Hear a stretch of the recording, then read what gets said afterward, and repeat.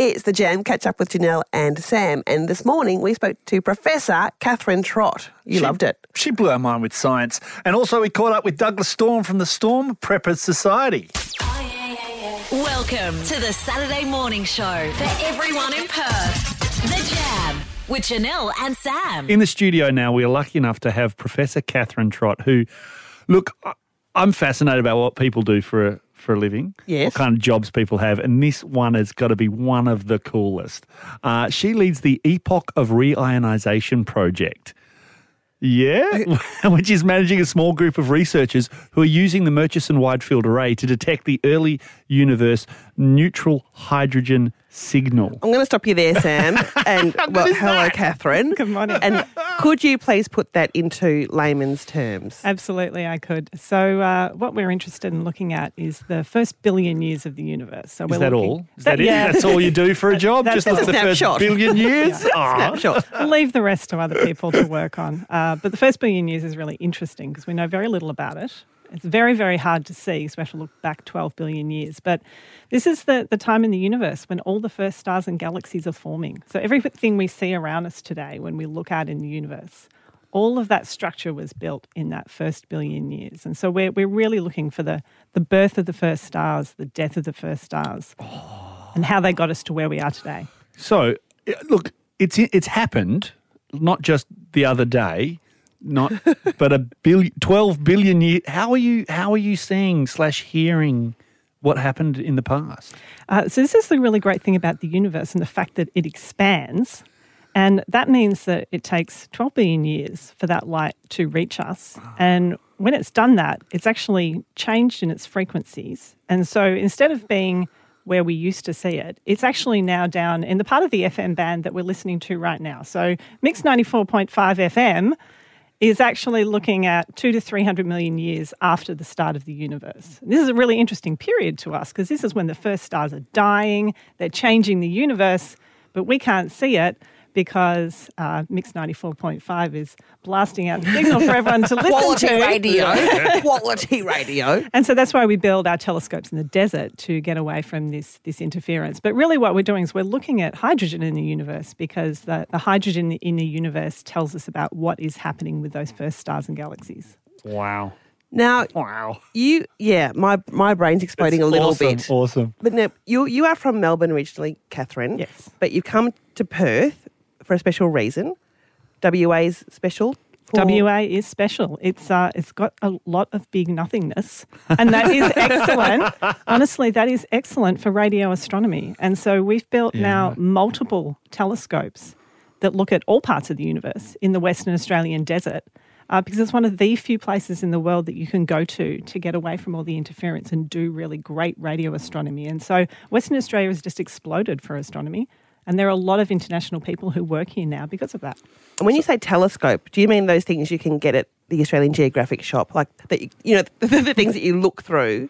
No, not quite. Those ones are optical telescopes. So that's light that's in a much higher frequency. We're looking at radio telescopes. So the Parkes dish is a really great example of that. Yep. But our particular telescope is not dishes. It's actually little antennas on the ground. But it's all the same signal. It's just how high or low pitch it is. Oh. That is just cool. That is, you get to play with the cool stuff. I'm going to ask you this last question before we go because it's been bugging me ever since you got in here.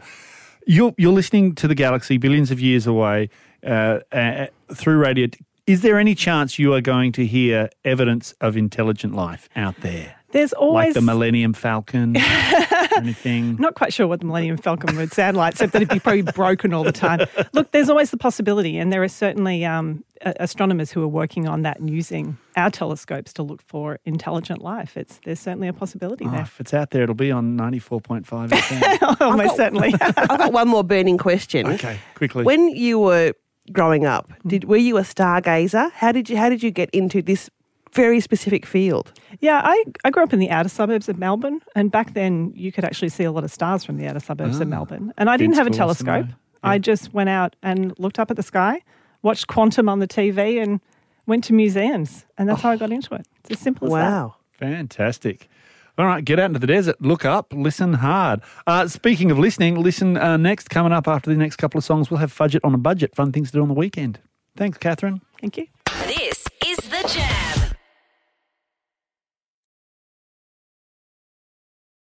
Now, of course, over the last 24 hours, unless you've been living under a rock, you would know that it's been crazy. The weather has been crazy, and it's probably not a good idea to be living under a rock in this weather. Now, down the line from the Storm Preppers Society, we have Douglas, an expert in all things weather and prep. Good morning, Douglas. Good morning, Janelle. How are you? Very well, thank you. Now, tell us, how stretched are resources at the moment? Oh, look, I've got to tell you, Janelle, it's been crazy. I mean, the weather has been coming down in buckets and dogs and cats. So people are just not prepared for this kind of weather in Perth. I mean, everybody's got, by the door, they've got sunscreen, right? They've got a hat, yeah? They've got a towel, but do they have a bucket? No, they don't have a bucket, Janelle. There's not a bucket to be seen next to anybody's front door. And that is the real problem. So we're called out at any hour of the day or night, sometimes mid-morning or even in the afternoon. All hours, really? All hours, pretty much. We are stretched beyond belief. So what is the best way for people to prepare for bad weather, Douglas? Well, definitely a bucket. That's Buckets, one of the things you want to have one just in case. If anything floods, you're prepared to bail it out. A towel is another very good thing to have because you're going to get wet. It's water, Janelle, from the sky. I mean, it's not the definition of a storm, but it's certainly a big part of the storm is the water. So to have a towel is a good thing. If you can have a sponge, which is great for sopping up muddy puddles, that's great as well. Sponges, I always like to keep a Twix handy, you know, because a Twix is one of those things that you can just have and makes you feel better, and you can share it with a friend because there's 2 bars in every pack. That's true. That is true. That is true. And Douglas, what has been your most unusual call-out? Oh, the most unusual call-out, Janelle, it was crazy. We had a man lose his galah in the middle of the night. Oh. Yes. Storm happened, window was left open, galah escaped. Now, you'd think a galah would be fine in a storm, Janelle. Any galah in a storm, right? That's what they say. Yes. But the bird just flew away. Oh. Just flew away. And then he called us in and said, hey, where's my galah? And you know what? We couldn't help him. It was devastating. I mean, we were all shocked. Turned out the galah was in the bathroom the whole time, cowering under a shower cap. Oh. Yes, galahs get scared of storms too, Janelle. Everybody is scared of storms, and that is why you must prep. Yes, indeed. And imagine if it had been hit by lightning, then it would have been a flaming galah. But anyway, one last question for you, Douglas. Is there any such thing as a perfect storm? Oh, there is definitely perfect storms. They happen all the time. The perfect storm is the one when you are shut up in your house with your loved one with a bottle of Cabernet and a Twix and a candle to make a storm romantic. And that, for me, is my perfect storm. That sounds delightful indeed. Thank you so much for speaking to us this morning, Douglas, and thank enjoy you, Janelle. this weather. Be prepared. This is The Jam.